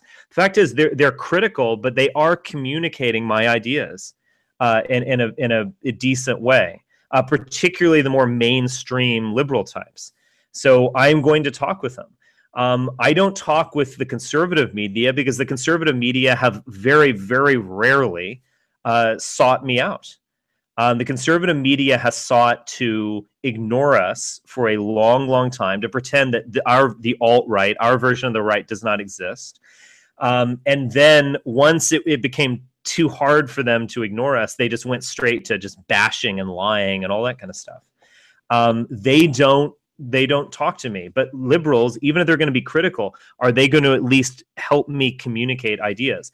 My assessment of that is yes. And I am more picky than I was about a year and a half ago or so when this whole kind of thing started happening. But I still am very willing to talk to them. And I will just say this without giving it away, because I don't think I can talk about it. A major conservative actually does want to do a sit-down interview with me. I just spoke with him today.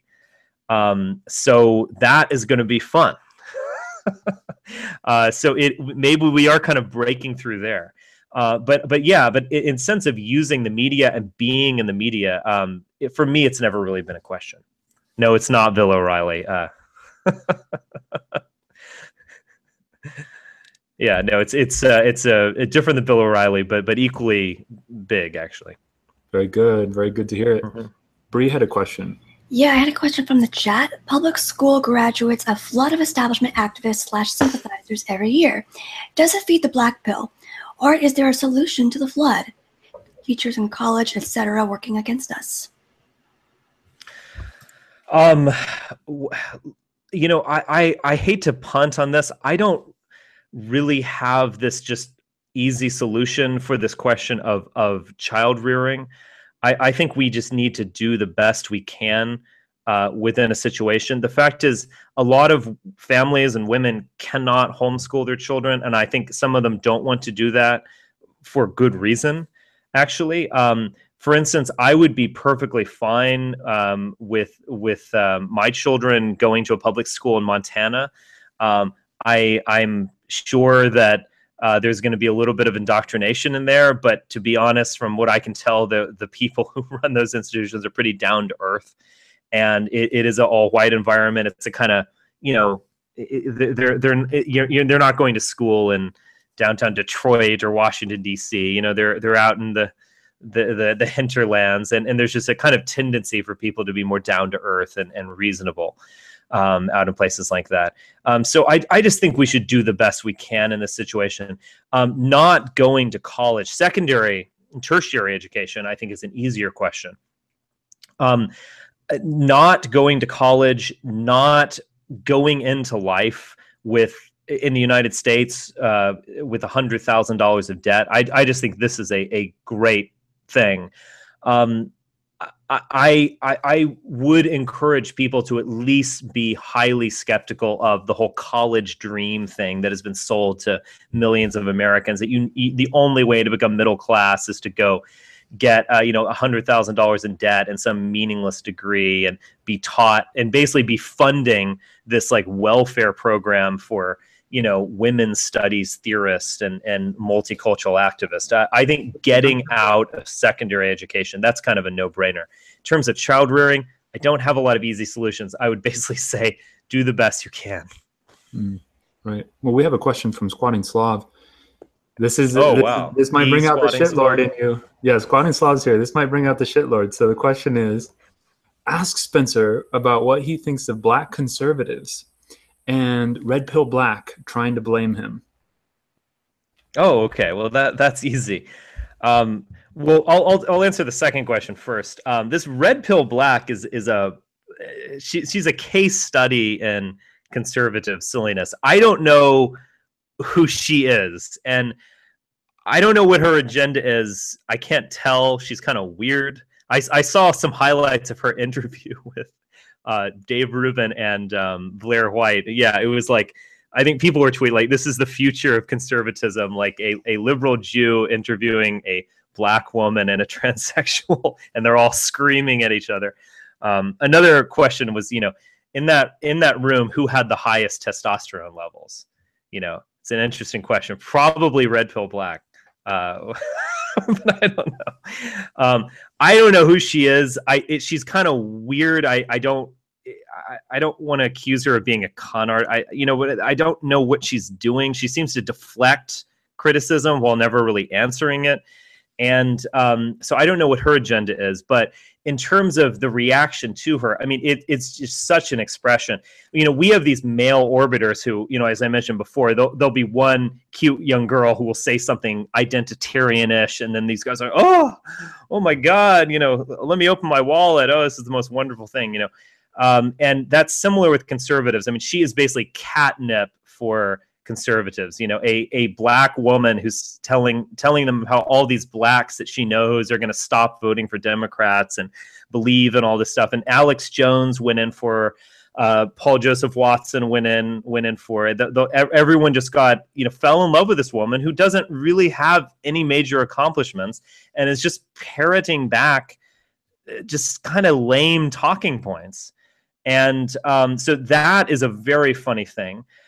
In terms of what she used to be doing, apparently she was trying to create a doxing website so that you could put in a mean tweet and it would spit out this person's social security number or something. I mean, a really, really bad thing. I don't even believe that website ever truly existed. I think it was a mechanical Turk in the sense of it was just it was fake. I mean, I don't. That doesn't mean she didn't want to create it. I don't believe she had the capability to do it. But anyway. It's just that's a bizarre case, but it shows the susceptibility of conservatives to just fall in love with these silly people who are kind of like con artists, basically. The other thing is that, just real quickly, I did not instigate any attacks on her. I only learned about her because I watched a video by this guy named No Bullshit, and he did a good video on her, and I was just like, oh, this is hilarious. And so I tweeted it out, and then I found some other videos about her. And she wants to claim that I'm like, you know, I'm running some conspiracy in order to get rid of Red Pill Black. I mean, this is just ridiculous. I don't have time or the interest This wasn't do a deep that. state operation, Richard? A deep state. Well, I am a deep state operation. I mean, that's what she went to as well. Like, oh, he's in communication with the Democrats. Paul Joseph Watson has said this. Cernovich has said this. I mean, this is just total inanity. I don't know what to say. I mean, I guess I should be. It's kind of a compliment, you know. I'm this, you know, deep state operative trying to bring down the world or something. Can I just cut in there, Richard? Just a second.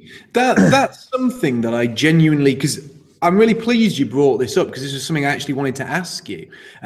Anytime anyone actually gets close to the truth, you have the likes of Alex Jones and Paul Joseph Watson and Cernovich and all, like the collection of cucks and weirdos and pill-selling misfits on the internet. And they come out and they make these like groundless accusations. But these are the people, and I do want your perspective on this, but my perspective is these are the people that actually don't want to achieve anything. Like, for all Alex Jones's rhetoric, for all Paul Joseph Watson's endless memes and screaming into a camera with jump cuts in front of a map, none of them actually propose any solutions. Now, the thing that impressed me most about you is, like, when we're on this show, we talk about solutions. And I go on a variety of other shows and talk about solutions. And you've been a man that's consistently impressed because you talk about solutions. Like today, you've talked about a range of things, but do you ever get that these people who don't talk of solutions are always the first to attack anyone that does for being some sort of plant? And Paul Joseph Watson is one of the worst for this, because he openly says he'll never be involved in a group, never be involved in a party, never actually try to affect any change. He'll just be, in 20 years' time, he'll be sat in front of that map making the same teenage jump cut videos and screaming into his camera. But what are they actually achieving? I don't think I need to add anything to that, because you just said it all. Yes, in 20 years from now, Paul Joseph Watson's going to be ranting about the globalist or something like that. And there ultimately is no dynamic to what they're doing. I think if you want to break down the meta politics of Alex Jones, I guess return to the Constitution or something, and we'll have all these multicultural, multiracial Constitution thumpers all together. I mean, it's a kind of, I mean, I guess it's a solution of some kind, but it's rather hokey, you know, to use in a kind of American turn of phrase. It's just it's. Right. I mean, that's all there is this kind of endless negativity about what's going on, and negativity associated with all these products that they're selling, which is a huge business as well. It's certainly a multi-million-dollar business. Yeah, and also whenever someone comes out and in a genuine fashion really wants to challenge things, really wants to get at the heart of the matter, really wants to be radical in the best sense of the word, then they just bring it out. Oh, it's this deep state game. The deep state's created. I mean, it's absolutely absurd. And I think they are kind of. I think there's probably a deep jealousy at the heart of this. They certainly do have more viewers than I do. Many more. But in terms of the meme in a deeper sense of that word, not just a Pepe, you know, JPEG or something, but the meme in a deeper sense of communicating bold ideas that just hit people right in the gut. That's us, and that's not them.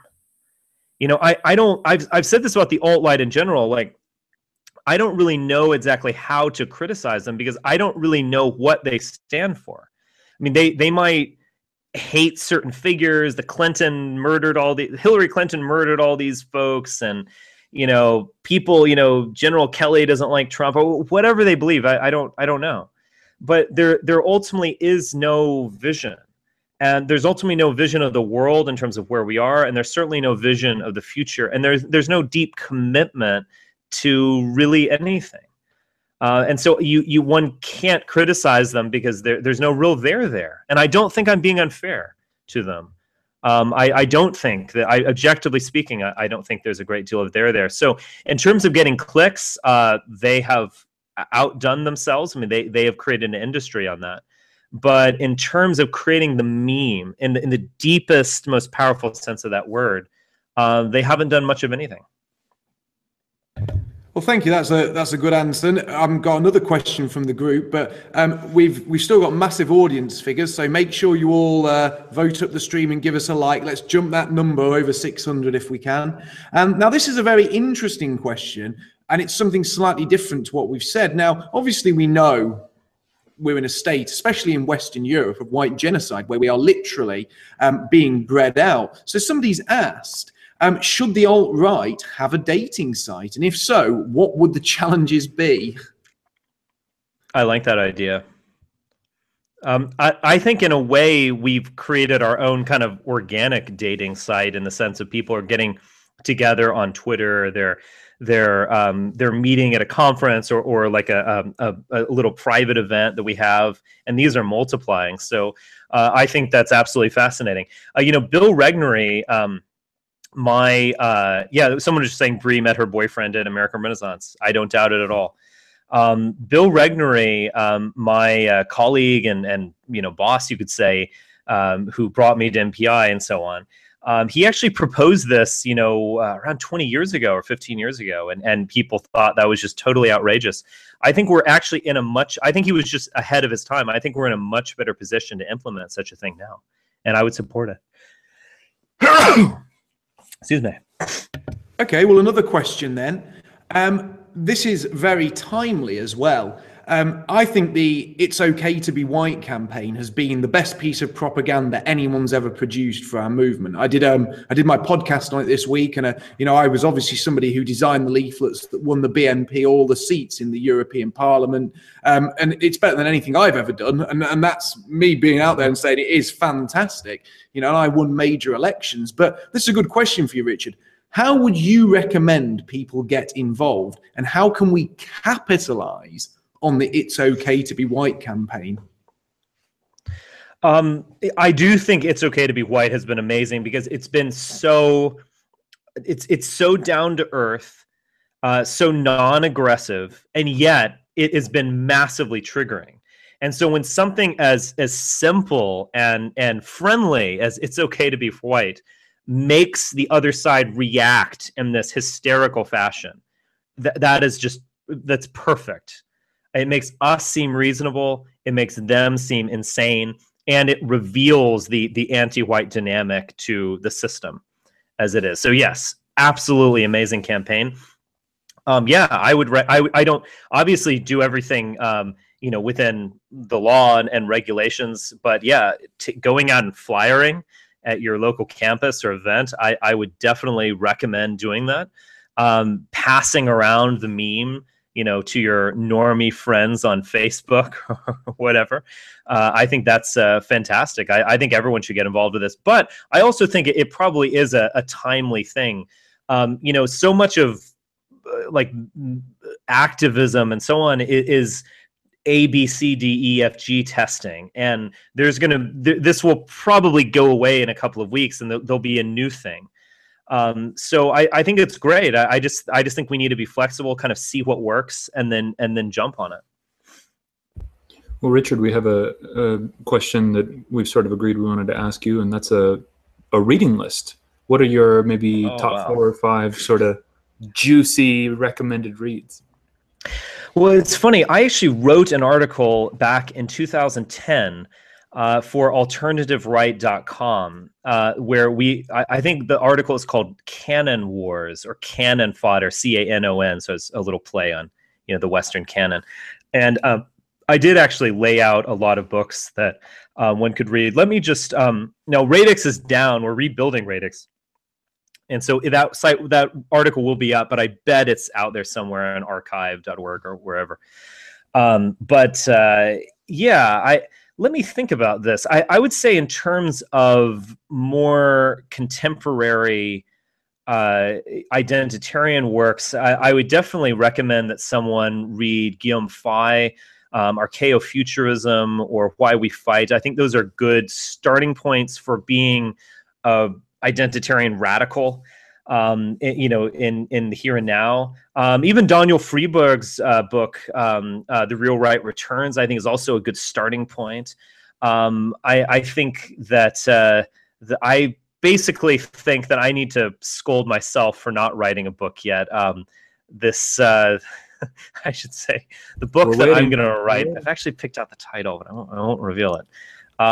But yeah, I do think that I need to do that, and you guys should be badgering me and guilt tripping me, every month that I haven't written this thing. But I would say that in terms of getting, and certainly some of Jared Taylor's books have been good. What are some other contemporary books? I just think there's so much out there that right now in terms of deep articles. I would say in terms of contemporary book, Culture of Critique by Kevin MacDonald is an essential. Now that's a big read. I haven't read that in a number of years. I remember I went through it and it took me a little while. It's a very dense book, but really worthwhile. But there's some other, Kevin has had some essays that are longish, but more approachable that I think are always also, out there. If we're going to get deeper in terms of works that have, My Awakening, yes, My Awakening by David Duke, one can certainly check that out. I think Mark put that in the chat. I would say in terms of books that have deeply influenced me, I actually was influenced by reading Hans Hermann Hoppe's what is it? His book on Democracy, the God That Failed. That was interesting because that brought me out of libertarianism, even though it was maybe designed to do the exact opposite. I would say that the most powerful philosophical or metapolitical reading experience really was reading Nietzsche's Genealogy of Morals, which I read when I was a freshman or sophomore in college. Now that book it's not immediately relevant, of course, but I think in terms of influencing my philosophical views, that did more than anything. In terms of understanding idealism and philosophy, I actually a lot of that is actually, for me at least, has been done through Kojève. We actually have two interesting books that are going to be published before Christmas that actually Radix and Washington Summit Publishers are producing. One of them is Tomislav Sunich's book called Homo Americanus, which includes includes an introductory and a conclusion and afterword, and by Kevin MacDonald and by Alain de Benoit, and it is a critique of Americanism. I think actually everyone should read that, and definitely read Kevin MacDonald's essay, which is a great introduction to the Jewish question in general, and Alain de Benoit, which shows this a French European right anti-American perspective, maybe a bit too much, to be honest, but something that definitely should be read. I think that's a great one. We're also producing a Moeller's History of the Conservative Revolution, which shows a kind of alternative right, and there are a lot of parallels with what was going on in basically between the wars in Germany, in creating this new movement that was German nationalist in many ways, pan-European in other ways, Nietzschean in many ways, critical. Certainly people were critical, at least critical of Christianity. It was a very interesting book. But the Moeller's History of the Conservative Revolution will finally be in English very soon, and I think that is definitely one that people should pick up. Sam Francis's volume, I need to do this. This is another thing you should scold me for. Sam Francis has a volume called Leviathan, which is his class-based and ideological analysis. I know it is thick, and one thing I need to do is create an abridgment, and I do have permission to do that. So I think my creating of an abridgment of that book to something like 250 pages or something like that, I think would be very good, more approachable and useful. But I think that is a great place to start for thinking about something like the deep state or thinking about class and race within the modern post-industrial world. So I had a bit of a question. I saw the little tiff that you had with Lauren Southern on Twitter the other day and participated in it a little myself and was a little bit impassioned by a few of the things she had to say. Can you tell us a little bit about that and what sparked you to say some things to her? Well, this was actually catalyzed by Red Pill Black, I was talking with James Allsup and Nick Fuentes about Red Pill Black, and I actually said that no bullshit guy. I go, oh, he was a great. If he were the alt-right, then I would love them because they're just down to earth, funny guys, really are. But we see eye to eye to them, or we can respect them. And so he did a video with Lauren about the alt-right, and she kind of distanced herself from us and said, oh, she didn't really know who we were. And then, with the MPI conference and Hail Trump and my kind of rise to greater prominence, then I can't really support this kind of thing. But I have found this a little bit interesting, or maybe a lack of self-awareness on Lauren Southern's part, where she has been promoting European identitarians, and she and Brittany Pettibone have. And Brittany Pettibone seems to be dating Martin Zellner, which I, of course, think is a great thing. And I guess my first provocative question was kind of like, so you claim ignorance about the alt-right. You thought the alt-right was just a bunch of edgy guys who were into small government, but plus Pepe or something. And I go, okay, you were ignorant. That's fair enough. I'll give you, I'll believe you. But are you equally ignorant about identitarianism? Because identitarianism is not about Pepe and small government. I mean, identitarianism, if it has any meaning at all, it is a political activism that is derived from the European New Right thinking. And so it is not about small government. It's not even about just French nationalism or Austrian nationalism. It's actually much deeper and certainly has a racial and civilizational component to it. And so I was just asking, are you equally ignorant of this movement, and are you going to denounce them or distance yourself from them? So I was being provocative. Her answer to all of this, she didn't really answer that question. But her answer to all of this was that America is such a new state that it's okay if it's done in the old world, but if it's done in America, then that doesn't make. I think we could all dismiss that. I mean, technically speaking, America is older than Austria and Germany and so on. But let's put that aside. She obviously is getting at something truer in the sense that a German does have a longer connection between blood and soil than Americans do. We came here in the 17th and 18th century and so on. Sure, I'll grant her that, but I don't think that means that we cannot be identitarian. I think that's simply wrong.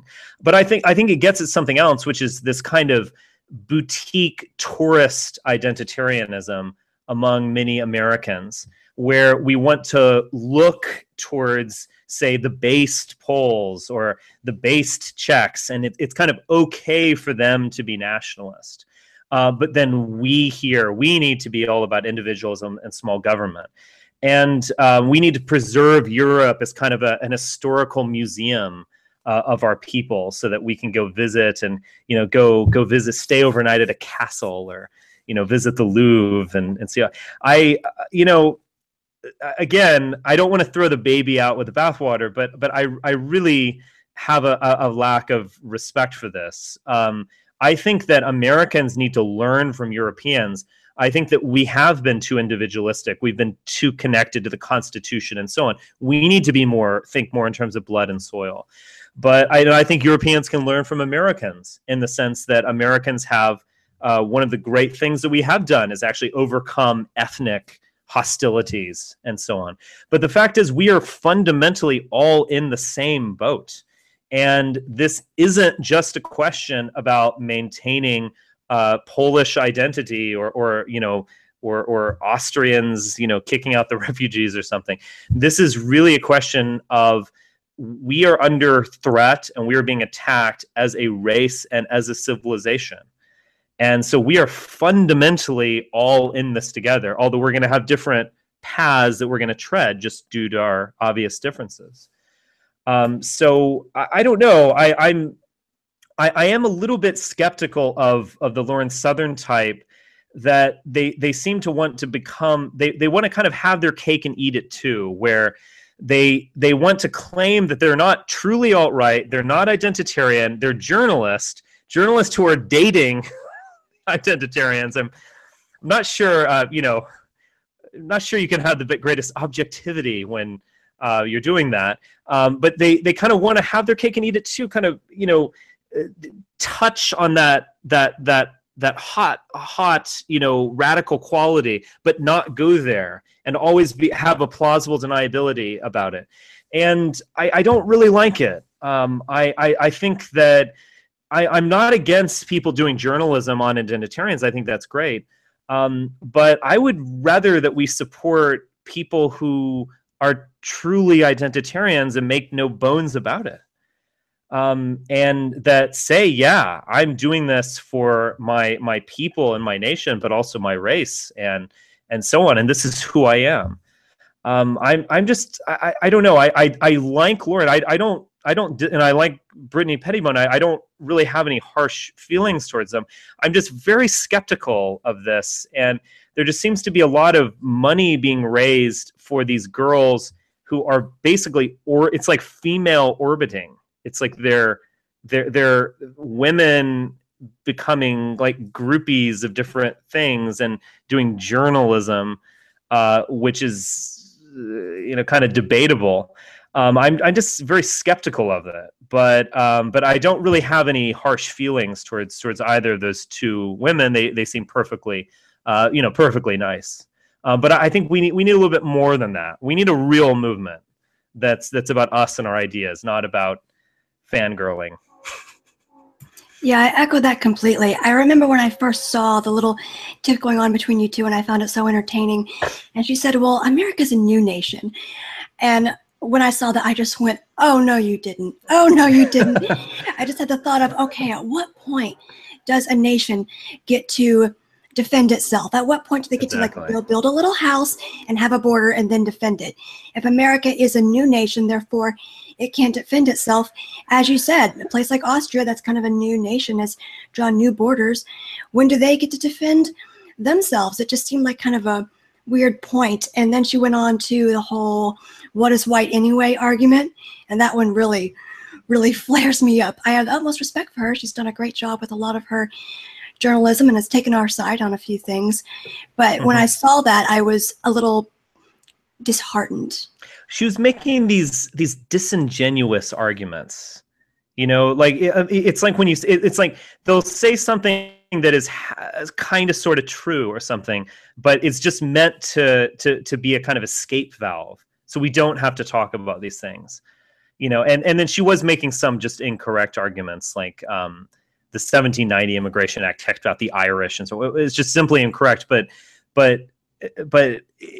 just the fact that she makes these little kind of nitpicky things that does bother me, because it does. I don't think those kind of arguments are genuine. Well, I for one, I'd really love Lauren and Brittany to come and join us and be completely unapologetic about these values. But of course, everyone, has their own life going on behind the scenes, and we don't always know exactly what people's motivations are.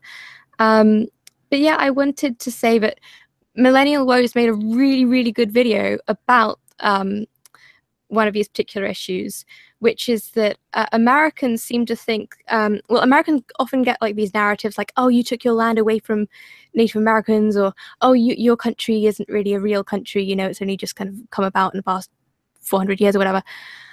I unfortunately, a lot of Americans kind of buy this and go, oh yeah, well, Europe's a different situation. This is only the situation for the US. That's understandable. The US isn't a real country. We'll just let everyone else in. The problem is that the exact same thing is being told to people in the UK. I've definitely heard, and I'm sure the rest of Europe. We are told things like, no one's really British. You are just an amalgamation of all these other groups that came in. So we're all immigrants. We even get told that in the UK, that we're all immigrants.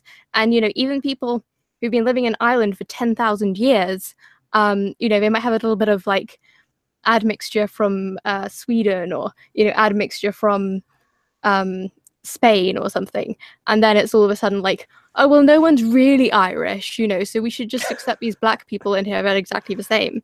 So don't fall for that narrative is all I'm trying to say.